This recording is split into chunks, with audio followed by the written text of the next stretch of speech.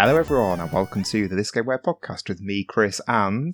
Me, Ashley! Hello everybody! Changing up the format. Good stuff, Chris. I like that you went for a standard opening. I stole yours. I stole your I know, opening. That's what I mean, yeah. Normally you're like, I'm going to do a pun and disappoint you all, including my parents. Sorry, parents. That's usually what you do for an opener. And Standard. Today you just went down the line. Yep. Surprised me. Took This me is a by podcast. surprise. Welcome. It was good. Yep. Yeah. Beautiful. How are you? And how are you, listeners? How are you, Chris? And how are you, listeners? Review us, rate us, tell us how you are in those rates and reviews or whatever's. Listen to him go straight at the top of the episode, doing all that. You're doing my role, I'm doing your role. Oh, are you? Right, I see. Yeah. Is there anything else I filling usually in the go gaps. for? Is there anything else that you go for? Cribbing all of your notes off Wikipedia. I haven't done that today. Oh. Have you done that again today? You have, haven't you, bad guy? Well, there's a reason though, I thought isn't you there? were taking a leaf out of my book. We're on episode 110. We always do multiples of 10. We do games that we've not played before, and we're doing a game, I'll be honest, I hadn't even heard of, so I've had to do a lot of Wikipedia for this. Oh, haven't heard of before when? Before you said, let's do this game. Okay, but that was ages ago. You were the one that suggested doing this one this time, weren't you? No, Were I you? wasn't. No. Oh, maybe I've rewritten it in my head. Yeah. Why are we doing it then? Well, that was going to be one of my first questions to you, is why are we doing this? Which, yeah, let's be honest, it is Bad Mojo, the 1996 PC and Mac adventure game. Yeah, or it's this game where you point and click your way through the adventure of a cockroach. Well, I assume this is all falling apart already. I assume we weren't going to do that because, we know what we're doing. No, I know, but I thought, because we, normally on our 1-1-0s, we miss that bit out, but I thought I'd put in some extra effort today and I would give ourselves a little This Game Where. Thank you. For this game, even though we know what it is and we're not going to guess. It's Bad Mojo. Oh, look, I got it in one. Brilliant. Yeah, thank you. I'm sorry for talking over that. I got really discombobulated. You talked over what? Did you? I cut you. All right. I cut you out. Right. Question. It's fine. Why are we doing Bad Mojo? Because it's a point-and-click adventure game about a cockroach that is based on Franz Kafka and David Lynch. That's why. That sold it to me. Yeah. Right. So yeah, that's first half done. 3 minutes 45 seconds. Let's go. No, doesn't that sound like a compelling? You and I are point and click. I want to say aficionados. But I should probably really just say we really like point and click adventure games. We were brought up on them. They were our bread and butter, certainly in the first forays of PC gaming for me, and I know for you. Yep. This is one that I saw, it re-released in 2004. So initially released spring 1996. It re-released in 2004 as a Redux. And I was 15-ish, or somewhere around there, in 2004. So it was very much on my radar because it was a genre that I liked, and it was quite a kooky, obscure take on that genre. You are a cockroach in the game. Do you remember this sort of popping up on your radar in 2004 then? Yeah, it was it was of interest to me, but I never actually got my hands on it. So it's kind of been on the list, really, to return to, even before we started a podcast. Completely new to me. I look into it for my notes today. I think if I would have seen this back in the day when I was into adventure games, I would have been put off very much by the front cover, because the front cover is gross. It's a cockroach face, isn't it? There's a cockroach crawling on an eye. Is it? I thought it was like a cockroach. I can't remember what the cover is. I remember it's like sort of like browny and bluey. Yeah. So I presume it's colours, brown, it's cockroach and blue eye. Grimy brown muted colours. It's not very, very appetising, very appealing. I've watched the making of for Bad Mojo, or part of it at least. Right. In preparation for this.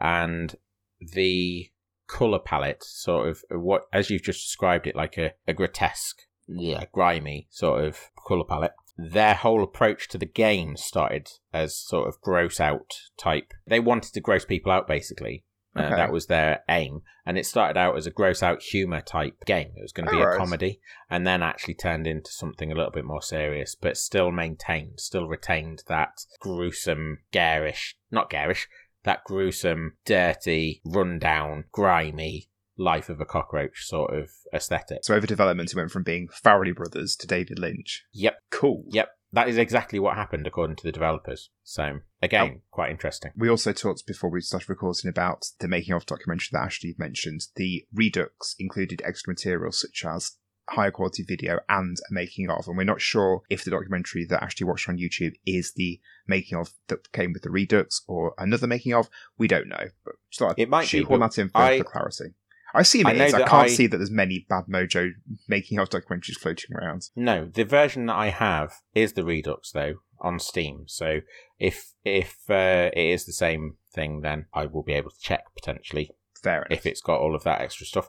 But yeah, their mantra became "When in doubt, go strange," which cool. I suppose is where David Lynch comes in, and also Kafka. Are you familiar with any Kafka? Well, I know the Metamorphosis as a thing because it's a very famous touchstone, but I've never. I think I did some of it, or there was some in when I did my theatre studies A level. I think I did part of it, or there was something that was influenced by it in a similar way.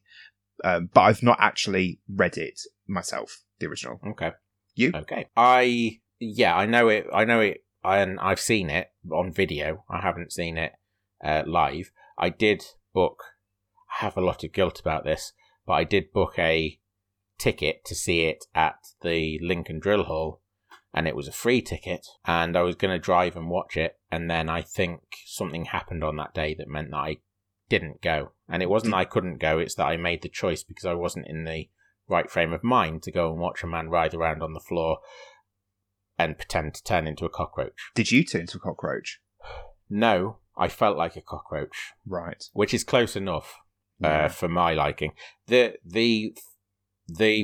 play of the Metamorphosis, because it started out as a novella, the play, the performance, maybe is a better way of saying it, is famously quite intense, both for both for the audience and for the performer.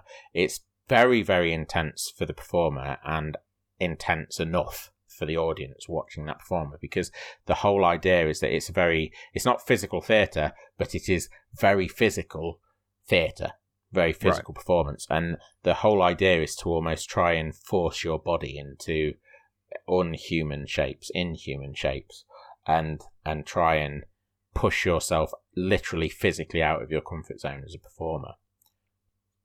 I'm not into that either. I'll be honest. Yeah, it results in quite a lot of contortion and uncomfortable looking positions being taken, and a lot of silence or a lot of less than comfortable noises being made at points. In the book, novella, what's the reason? What's the haps? Why did he turn into a cockroach? Or is it? I don't know. Allegory? I haven't read the novella. Oh, it is an allegory, yeah. For what? I can't remember. Well, I guess that's one allegory, isn't it? Why are you asking me? Why are you asking me such deep questions? Very knowledgeable about that subject. That's all. Oh, I'm not. I've watched a version of it. And that's it. I'll be honest, I haven't thought about it that much, but it was interesting. At a very literal level. Oh, a man turns into a cockroach. That's interesting. Yeah, that man's turned into a cockroach, look, everybody. Yeah, that was me when I was watching it in my living room. What's he doing there, then? So here's me doing a you. Here's me taking on your role for the episode. Great. Yeah, I'm cribbing off Wikipedia because they've got a whole section on interpretation. You are turning into a cockroach in a way. What do you mean? I was calling myself a cockroach. I was trying to be clever, but it didn't land very well. I'm sorry, everyone. Okay, I'm reading it. I'm not going to share it because that's not really what the podcast is about. Well, suffice to say that the idea of playing as a cockroach, turning the player into a cockroach, if you will, was inspired by Franz Kafka. Within the game, there's a cat apparently, is called Franz because it's named after Franz Kafka, and the character you play as is called Roger Sams, which is almost an anagram of Gregor Samsa, who is the main character of The Metamorphosis. I've read that somewhere. Was it Wikipedia? It was Wikipedia, yeah. It was. I won't call you out again. We'll just drive through it. Right. It's fine. I'm going to read out the plot of the game, which is also from Wikipedia. Oh. You play as Roger... What am I supposed to do? I don't know the game. Okay, it's fine. You play as Roger Sams, who is an entomologist planning to embezzle money from a research grant to escape his sordid life above an abandoned bar. However, an accident with his mother's enchanted locket unleashes bad mojo and turns him into a cockroach. Don't just hate it when that happens. Your mother's enchanted locket turns you into a cockroach. Always happens to me. Do you know, because we're sort of talking about all the stuff that's fed into the game, what do you know specifically about... I know that the plot is very specifically about the game. I mean, it's about as specific as you get, so that is rendering what I'm saying now pointless. But what else do you know about the game? I know nothing about it at all. I've bought this on Steam. I've downloaded it ready to play, but I deliberately haven't looked at any screenshots. I've not watched any videos. I know nothing about the game itself at all, other than that it is an adventure / point and click game. Yeah, so I found out a few bits that have sort of upped the ante for me. I knew only very surface level stuff, and actually I've shared most of what I knew about it before today. One of the things that I found out today, or I think I found out, and we will find out if this is correct or not when we play. But one of the things that I found out is that the art style actually is photographic. They've taken photographs that they've then rendered into the game. They started off with art that was pixel art, detailed pixel art, but then found that it was taking up far too much room or something like that.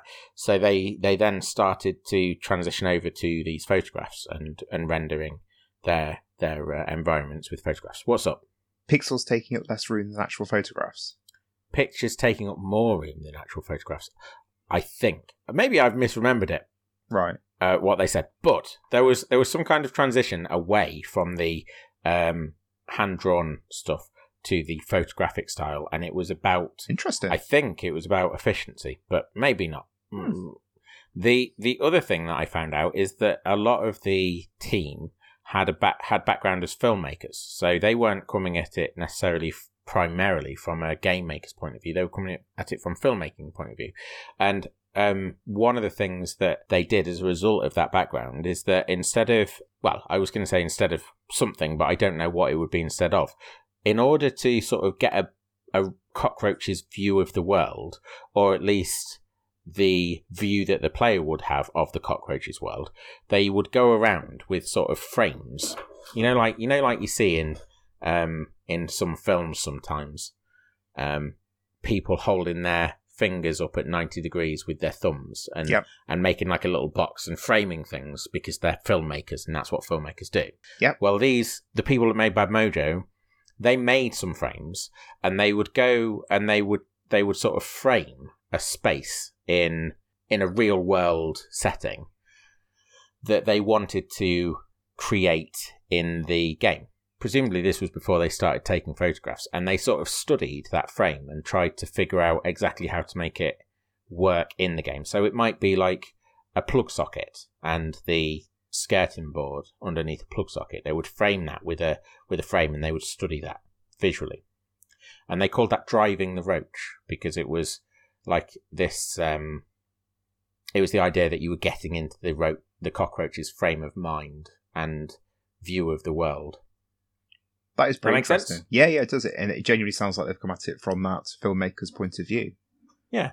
Yeah. I like the term driving the roach.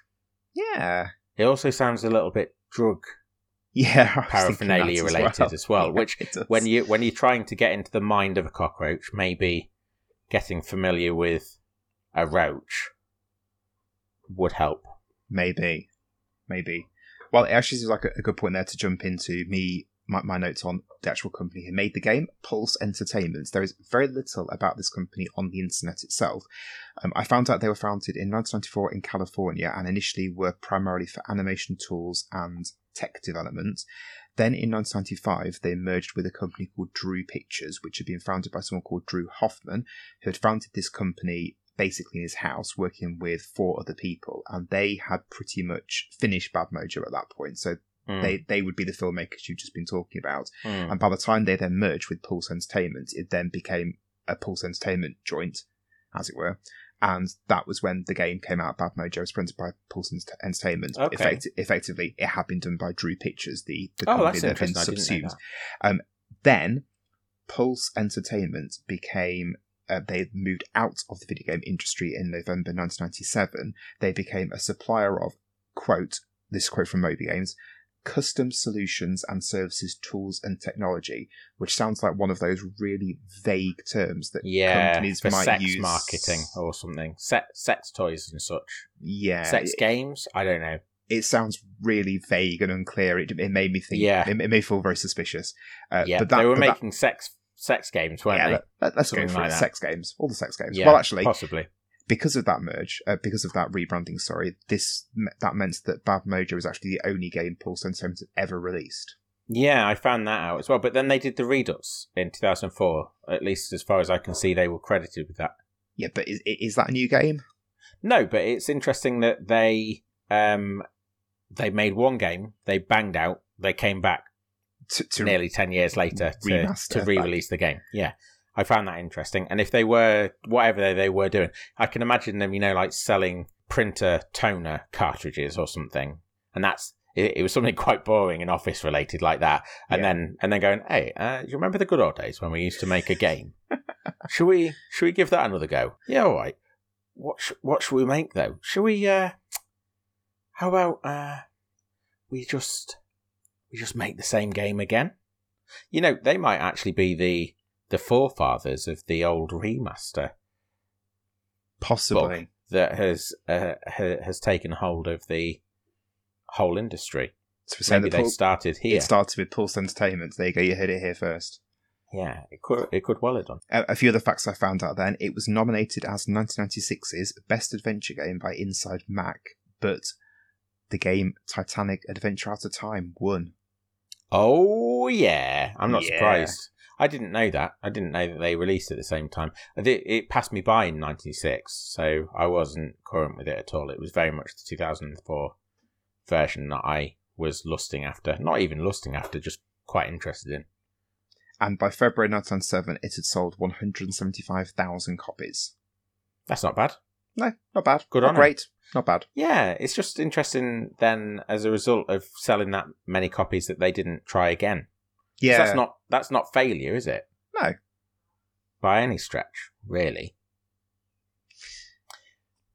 You got any other sort of... Because I would say they're parallel to the game, those facts. They're sort of about the game, but not about the game. I've got another couple of little tidbits, which probably makes sense to go for before we wrap up and actually play the game. Apparently, there are 4 different endings, and how you play the game, what you do in the game, and in the final sequence, your reaction times dictate what ending you unlock. Yeah. The game takes between 3 to 5 hours to complete, however, so I doubt we'll probably get towards that bit of the game in our playthrough today. On Wikipedia as well, there's also a whole section about different animals that were provided for the development team. I didn't look into that too much because I didn't want to spoil the game for myself massively, but I was a bit perturbed as to what they were doing with these animals. But I'm guessing from what you've said, it would have been photographs for scanning into the game. I don't know, but there are other animals that you can interact with. So, like, various different insects. I know that there are ants, and I think there might be snails. And that, I think, as well, based on, like you've detailed the fact that it's got this supernatural element to it. Well, from what I have gathered, those animals have information that they can imbue your character with by supernatural means. So you can't. Well, I don't even know. No, can snails talk to cockroaches? I don't know. I really don't know. Can snails talk to anything? I don't know. That's the question. I imagine they can talk in some way to... Depends what you mean by talk, I guess. But they can talk to snails. They can communicate with snails. Snails can communicate with snails. But I'm getting bogged down in a thing that isn't necessarily the important thing. But basically, yeah, you come across other insects and other small animals, I think, that you can communicate with, and they can give you help with the game. Okay. I've got some other bits that I haven't been able to tell you. Can I... Go. Have you got anything else? Fire. Okay. So I've told you that the game started off as sort of a comedy and transitioned to a sort of a bit of a psychological horror-y type affair, sort of. It also went through a time where it was a lot more resource management heavy, and you had health meters and you had an inventory, and you had also cockroach breeding. Like, you could actually have a little cockroach family in the game. Wow. It by all accounts was quite laden with mechanics, and they stripped all that right out before it got to the release stage, and now it's a fairly pure, good on them, point-and-click adventure puzzle-driven game. According to the developers, those puzzles take on the form sometimes of a sort of Rube Goldberg machine type affairs, whereby. So I should tell you this: the game is split into sort of areas, and the development team refer to these areas as islands of activity. They originally want the game. God, I'm having to sort of hit a few things to actually make this make sense. So I'll go back to the beginning. The game is set in a San Francisco bar. It's a dive bar. Yep. So everything's a bit grimy and all that. And originally the team wanted to recreate a faithful recreation of the bar. And what that meant was to get from one point of interest to another, you would actually have to traverse a quite vast space of emptiness.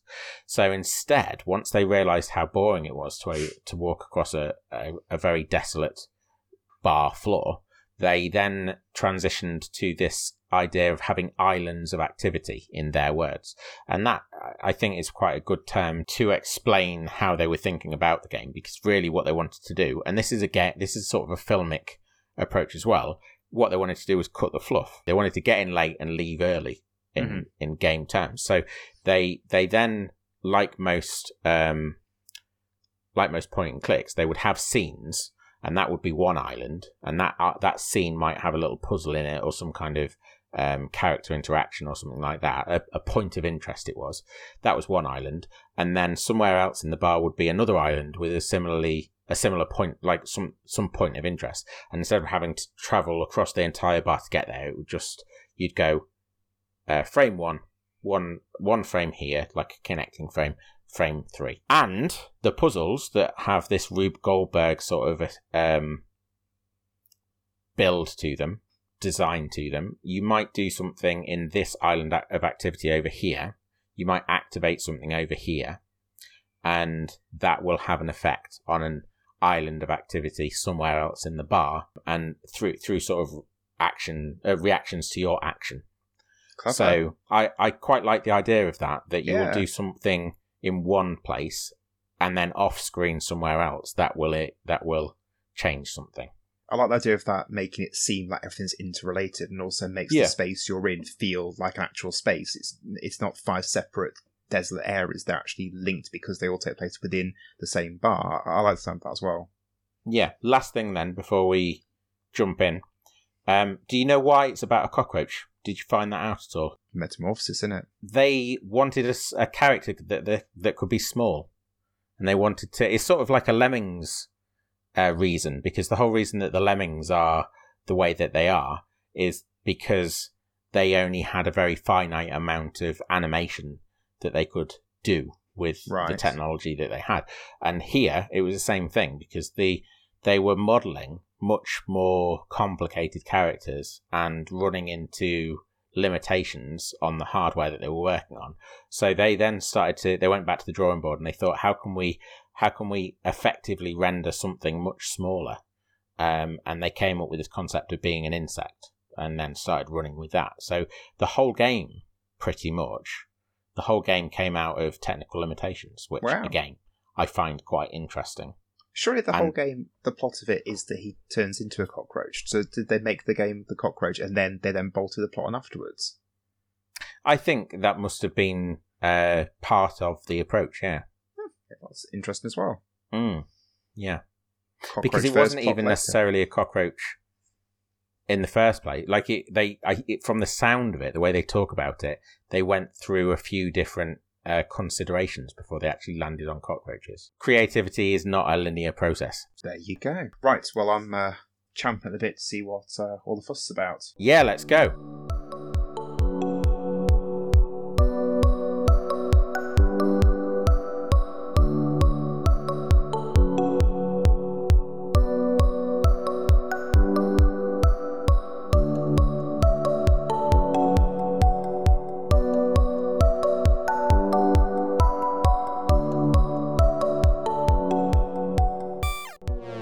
Yeah, baby. Dr. Evil's got my mojo. What? I googled during while we were after playing that Mojo Austin Powers. I thought, what's the thing with Austin Powers? So I've So this was pre-Austin Powers, and the idea of Mojo pre-existed Austin Powers. Yeah, I know. I feel like that is perhaps one of your biggest stretches ever. I'm surprised you haven't strained yourself. I didn't even lean into the impression to actually do an Austin Powers impression either. I just no, I know. You just shook your head in a strange way and gyrated at you. Yeah. Is that how you feel? How you make you feel? Is that how you make yourself look groovy? Yeah, baby. Making that motion with your head. That's my best Austin Powers impression. No, I don't like it. I wish we need to bail. Well, we're supposed to be talking about cockroaches, and you've come in with Austin Powers. Well, I'm trying to elevate my mood because that game's made me feel icky. Icky just because it's about cockroaches, or icky because you didn't enjoy it? Bit of both, to be quite honest. Okay. Yeah. Well, that's the whole point. You're supposed to be quite honest. Yeah. There's no point in coming on in line, is there? Well, and also going back to what you said in the first half, actually that being the design of the game, that they wanted you to feel that way after playing it. Well, mission success. Yeah. Yeah. I'm not sure what I think about it in a lot of ways. So, yeah. Do you want to tell me what's going on, why you didn't necessarily enjoy yourself, or why you didn't like it? I think I feel a bit like you, that there are some things I like about it, but there's a lot about it that's just made me go, or things I actually didn't like about it. So I'm quite sort of, I've got lots of things going around my head as we go into this second half. Categorically, I will not play this game again. I've already uninstalled it. So that speaks volumes, I think. Right, okay. I think that killing it with faint praise. I think this is an interesting game. And I think for the reasons that I expected it to be, it's an adventure game. I think it still is an adventure game, even though it distinctly lacks the point and clickness of it, which we noted. I thought it was a point and click, and it's actually the controls for this game are just the 4 arrow keys or the WASD keys, whichever ones you prefer to use, and then you have to interact with the environment or the world, the items that you can interact with as a cockroach. For example, there was just a spider by sort of trying to get you quite them. early on, and you had to push a cigarette butt that had been lit that was near, or was still lit, that was near the spider. You had to turn the cigarette butt in order so that when the spider tried to attack you, it would get the cigarette butt and kill itself, set itself on fire. We had to look at the control scheme to sort of check, is there anything we're missing? Is it really just these controls? Is it just WASD? And yes, it was. Yeah, which is interesting again. And I mean that in the best sense of the word. It also just to boil down, you also control using tank controls, which I was very dubious about immediately, and then quickly realised completely fit with being a cockroach. They've really captured the skittery movement style, like they've chosen it, of a cockroach. It really did feel like I was a cockroach. Well, not that I was a cockroach, but I'll come back to that. Like there was a cockroach moving through a space. Scuttling around. A domestic space, yes, scuttling about. Yeah, exactly. And that is largely to do with the way that I think they've designed the character of the cockroach. I think also the environments, I really liked the exploration side of it. You said at one point, rather than it being an adventure game, it always felt like a walking simulator, which I think it is as well. And I quite enjoyed exploring the area because as a cockroach, you can crawl. There was a bed, for example. I crawled up the leg of the bed, I found myself on the top of it, and then you can then crawl down the side of the bed and then the underside of the bed as well. And that really gave me a sense of, again, like Ashley said, feeling like a cockroach, but also opens up a lot within this very enclosed space because you can explore it in 3 dimensions almost.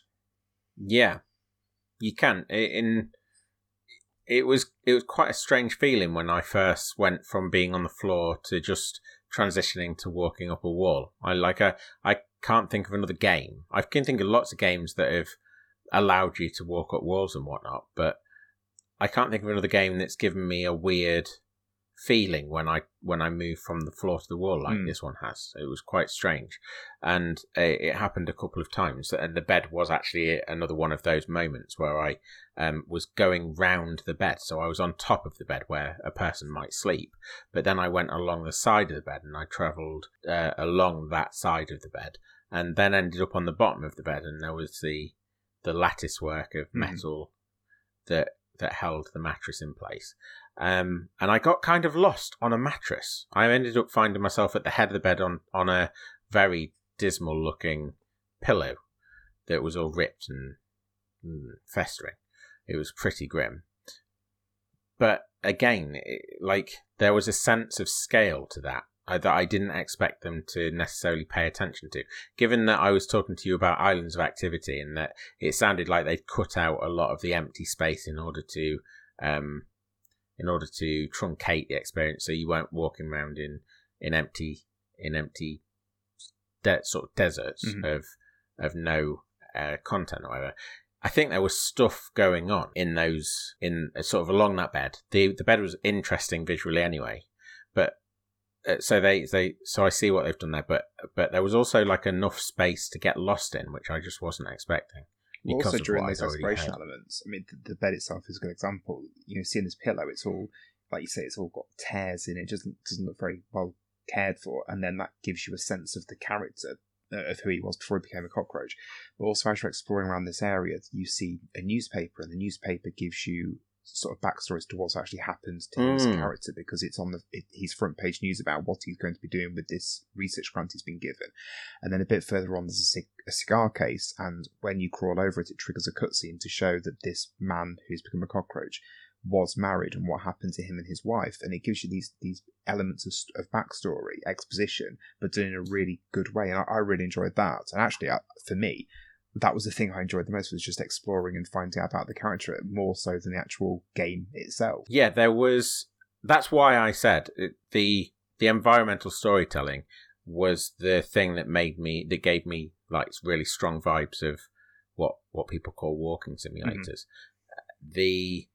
And it was a very strong element of the game. I don't think it was tangential to the game. I think that was like a prime part of the experience that probably was designed, in fact was almost certainly designed in to the experience. So to say that's what I liked more than the game kind of doesn't make sense to me, just because I think that is the game. Let me explain myself a bit better. That's the bit I liked more than what I was supposed to be doing, the actual the environmental obstacles. The bit I got to, I was supposed to be turning a vacuum cleaner off in order to get past it so I could get to the next area. But I wasn't really interested in solving that puzzle. I just wanted to explore and see what I could find out around the area. Does that make a bit more sense? It does make sense. So you're saying that you think that the primary motivator in this game for the player, that the design brief would have said that it was to solve the puzzles. And I think so, yeah. And I think that is certainly where I thought we were going to be focusing, that it was going to be these, because I set us up to expect that, because I said that there's these Rube Goldberg-esque puzzles that span multiple screens. So I was going into it with that as well. But what I actually got was this experience of being a cockroach, which I didn't like. I am honestly, I probably sound a little bit sort of flabbergasted or stuck for words maybe, and it's because of just how sideswiped I've been by feeling like a cockroach, or not necessarily feeling like a cockroach, feeling like a person who is at once in control of a cockroach on a screen, invested in being the cockroach or controlling that cockroach, but at the same time being more interested in the things that the cockroach was crawling over. Mm-hmm. So there was, I had quite a strange moment with it, where I crawled into a suitcase, and the suitcase was full of documentation, including some medals and a death certificate, I believe, for the man's wife. Yes.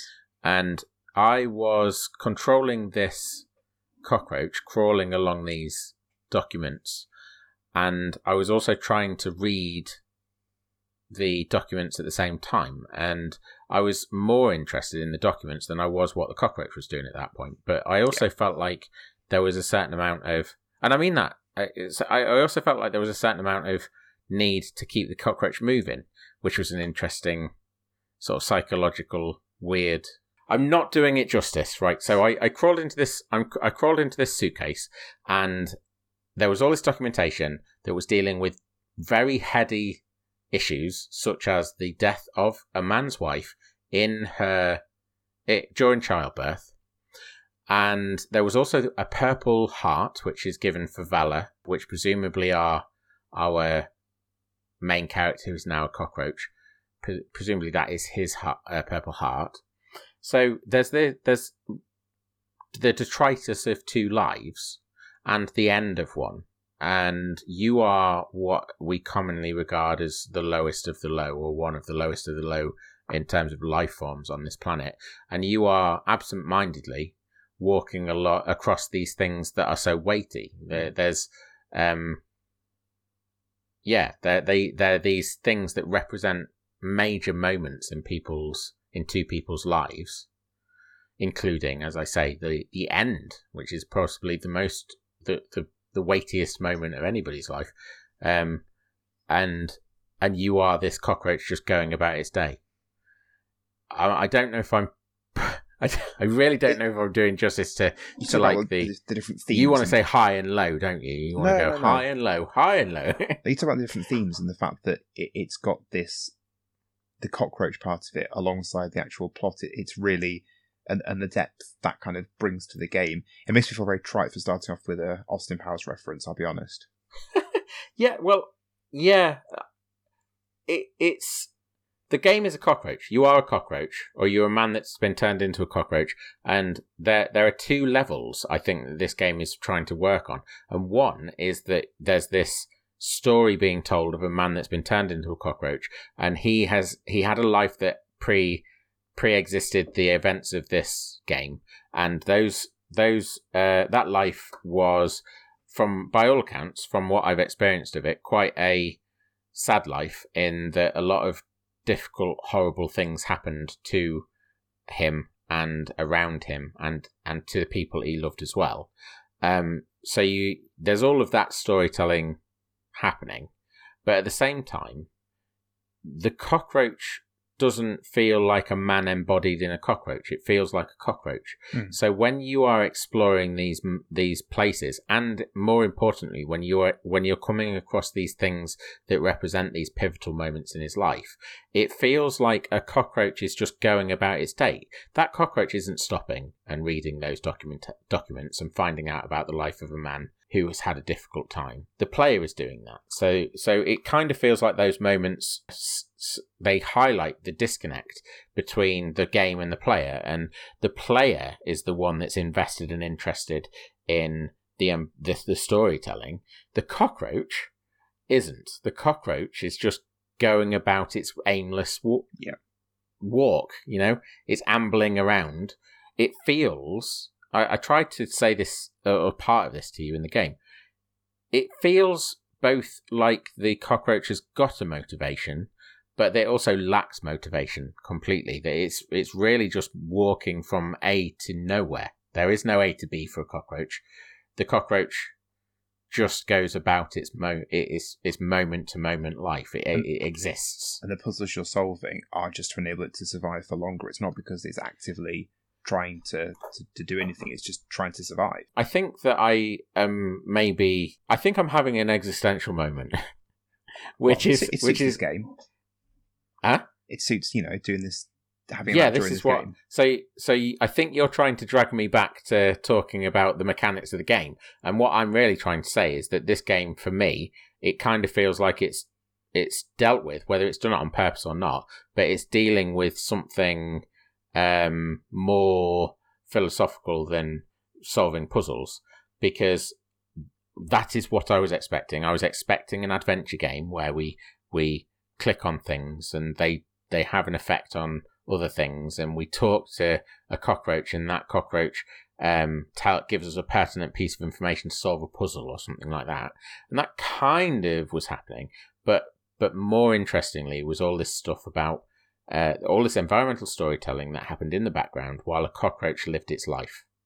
And I think that is the more important part. That is the more interesting part of this game. The juxtaposition of the detritus of a man's life and a cockroach living its life. Right, mate, keep it light. And across it. I'm quite taken with it in a strange way. I don't necessarily enjoy it. I haven't really enjoyed the game, but I think that it's possibly much more than the sum of its parts. Mm. And it's really got me thinking. I think your point there about the man and his backstory, I really enjoyed finding out about him, and also the intro FMV sequence. Whoever it was who was acting out as him was really channeling some major Jim Carrey vibes, like gurning and his physicality. I really enjoyed that. Yeah, we'll move maybe a little bit more. We'll move a little bit beyond where I am, because I it's probably coming across. I don't know what I think about what I've been trying to detail. There are some very concrete things that I both appreciated and didn't appreciate. One of the things that I did appreciate were these quite bombastic cutscenes. It kind of took me back to Resident Evil, where there was an element of intentional ham. It's very big cheese and ham. Exactly, yeah. And I quite enjoyed that. So there's a thing in filmmaking. There's sort of a subgenre of Australian cinema called Australian Gothic, and in Australian Gothic, all the characters are sort of a bit grimy, a little bit horrific, and they're both grotesque and normal all at the same time. Examples, please. And Brain Dead is one good example. The Cars That Ate Paris is another one. Peter Weir was involved with.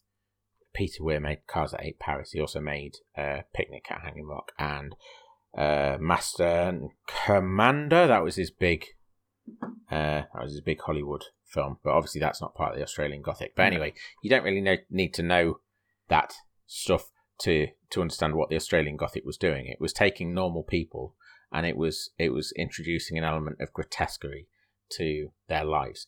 And everything was shot to make these normal-ish looking people look like grotesques. And it feels like this game has done that as well. Like the setting is very gothic in its way.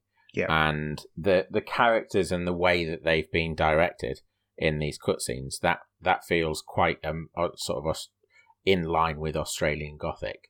They are purposefully heightened, and they're purposefully they wear gurning expressions. Nothing is delivered in a normal way. Everything is at a absolute fever pitch of emotion. I think going into it though, you've got this game where you know what's going to happen. I don't think anyone's playing this game and not knowing what will happen to the main character in the game. So you're going into it knowing that it's quite unusual and quite abstract anyway. And I think those cutscenes and the actors really lean into that. And as I said, I really liked it. Yeah, I did. Although they were all horrible. None of them were very likeable. Or neither of them, let's just say, the two that we met in. Yeah, there were the two, weren't there? Yeah, they weren't, no.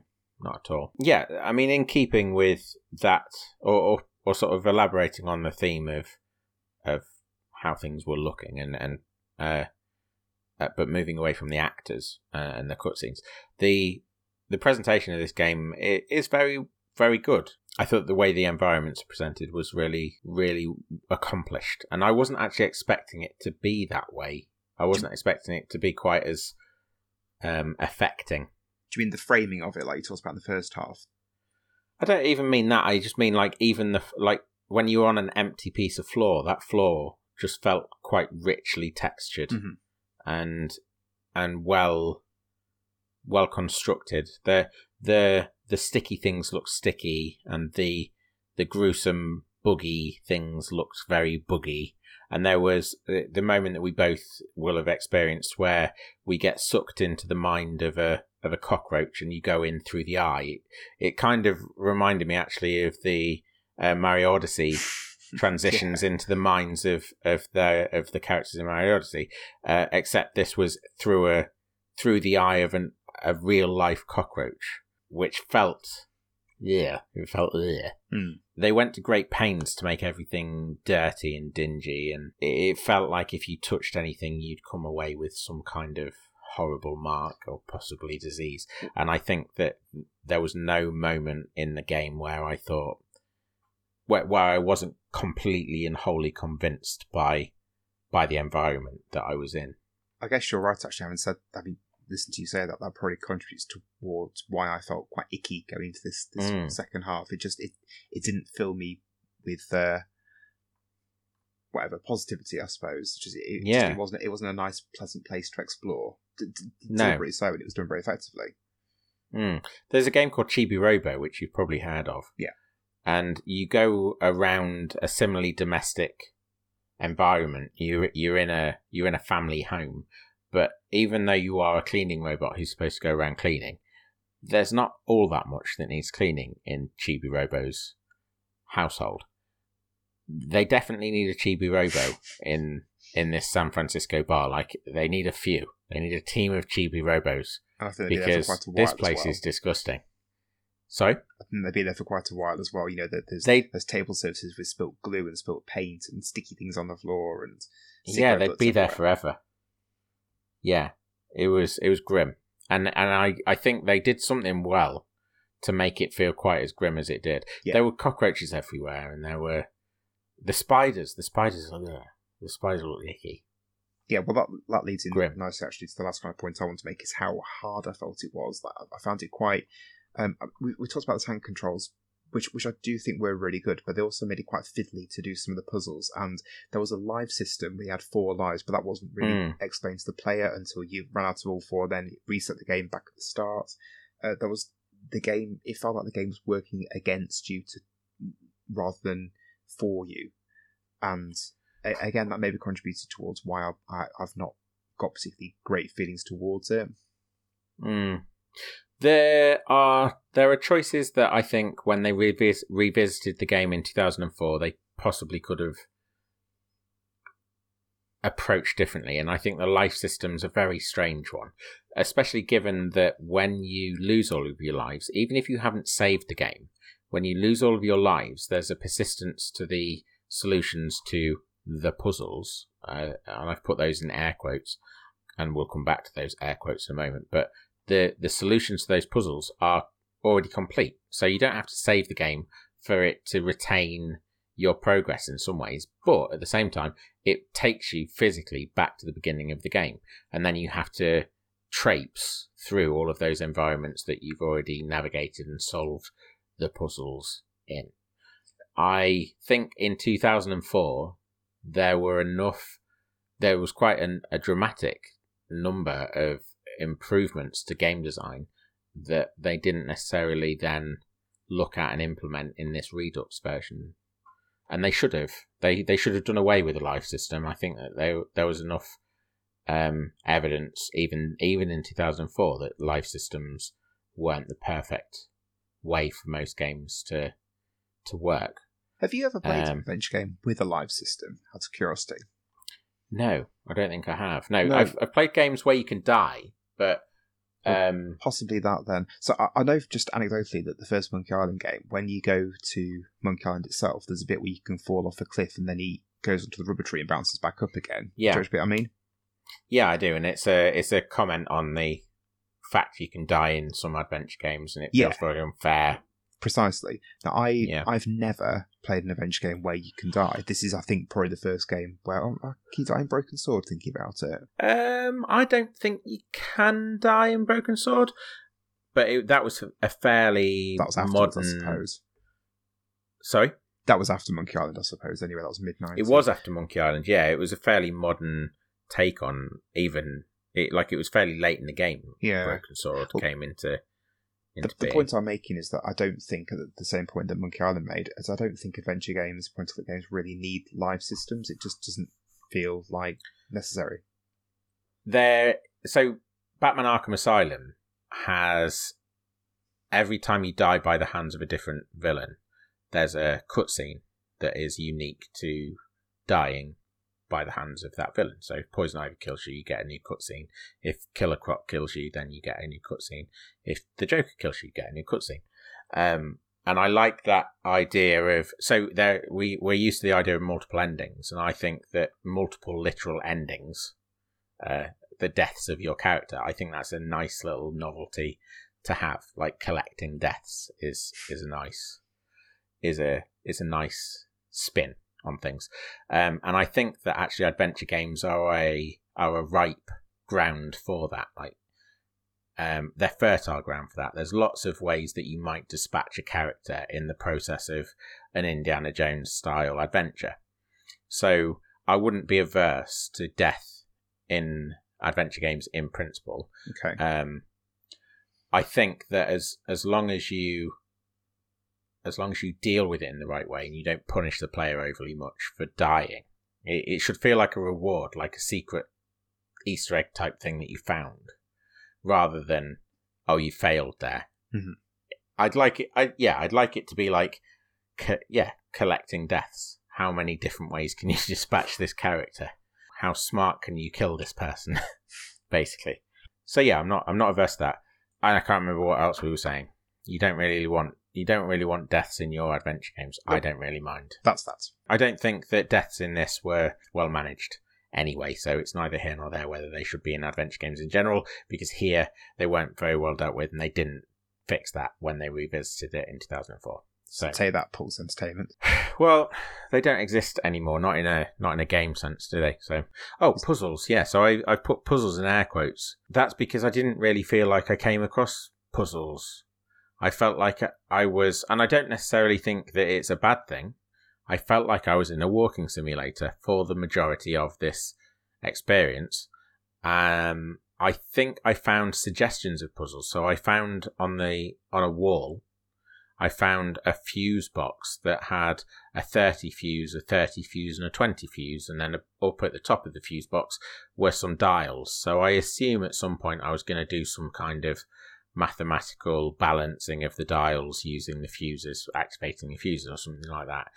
Similarly, there was the Hoover that we both came to on the top of a tabletop.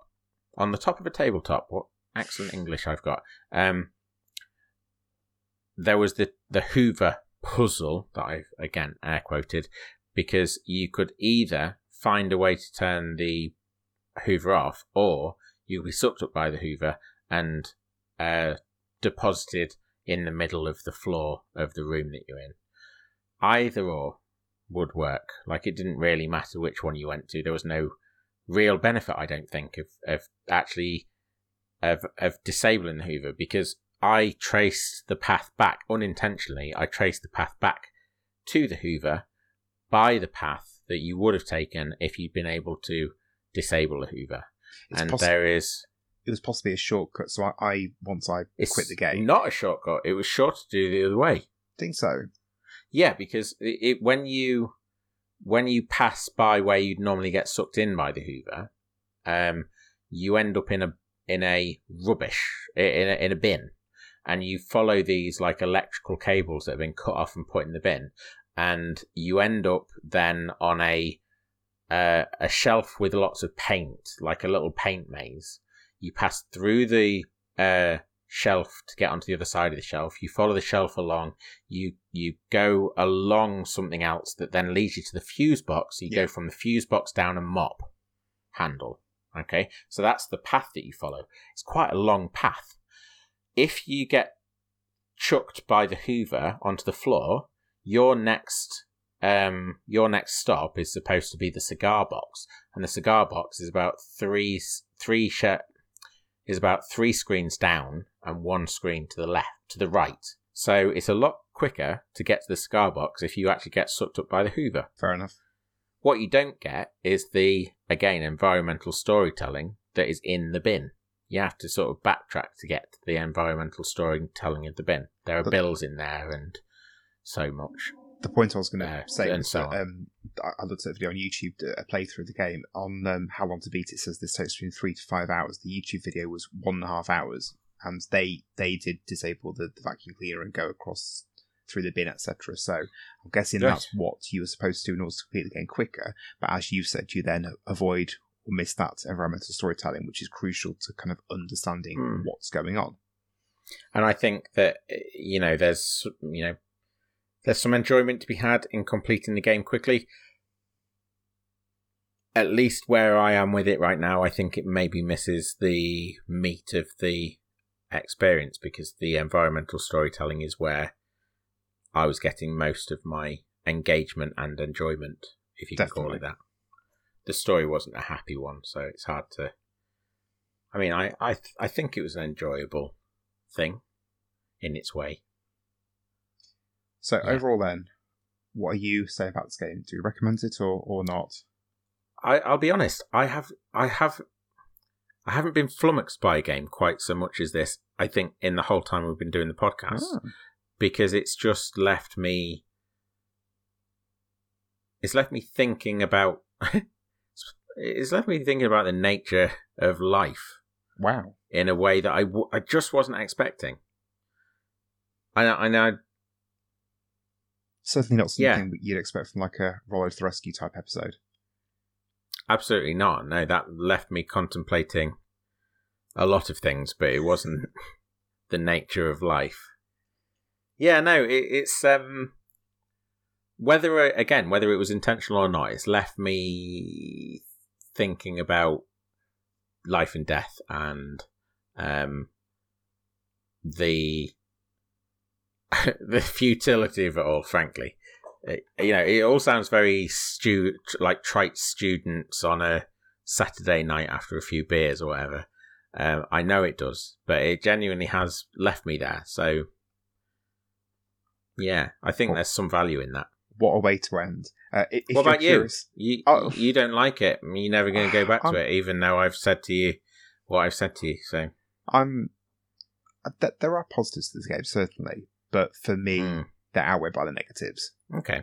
If you are curious in giving it a go yourself, it is currently £4.79 at the time of recording on Steam, but it has been as little as 47p. Yeah. I mean, it's been around for a long time. True. Not every experience has to be a happy one for it to be satisfying and worthwhile. That's what I will say as a last little nugget. This might not be a happy or enjoyable experience, but it doesn't necessarily mean it's not worthwhile. Fair enough. Okay. Right, well... Wrap it, Chris. Pardon? Wrap it, Chris. Wrap it up, okay. You took the wind out of myself. Well, why don't you end as you started and do my shtick? I don't want to be you anymore. You've been a cockroach, you don't want to be me anymore. Fair enough, okay. Well, next week we're back to normal, so episode 111, all the ones. It's going to be one of my games. Yep. Exciting times. I don't know which game it's going to be yet, so I'll have a think between now and recording, obviously. Okay, good. Obviously, come and join us as well on all the social medias. We're on Facebook, Twitter, Instagram, YouTube. And remember to like, share, subscribe, rate, and review. Thank you, please. Yes, please. And tell us how you are in the rates and the reviews. Absolutely. If you have the facility. We'd like to know. Okay, thank you ever so much for enjoying us and for sticking to the end of the episode. We will see you next week. Bye. Toodaloo.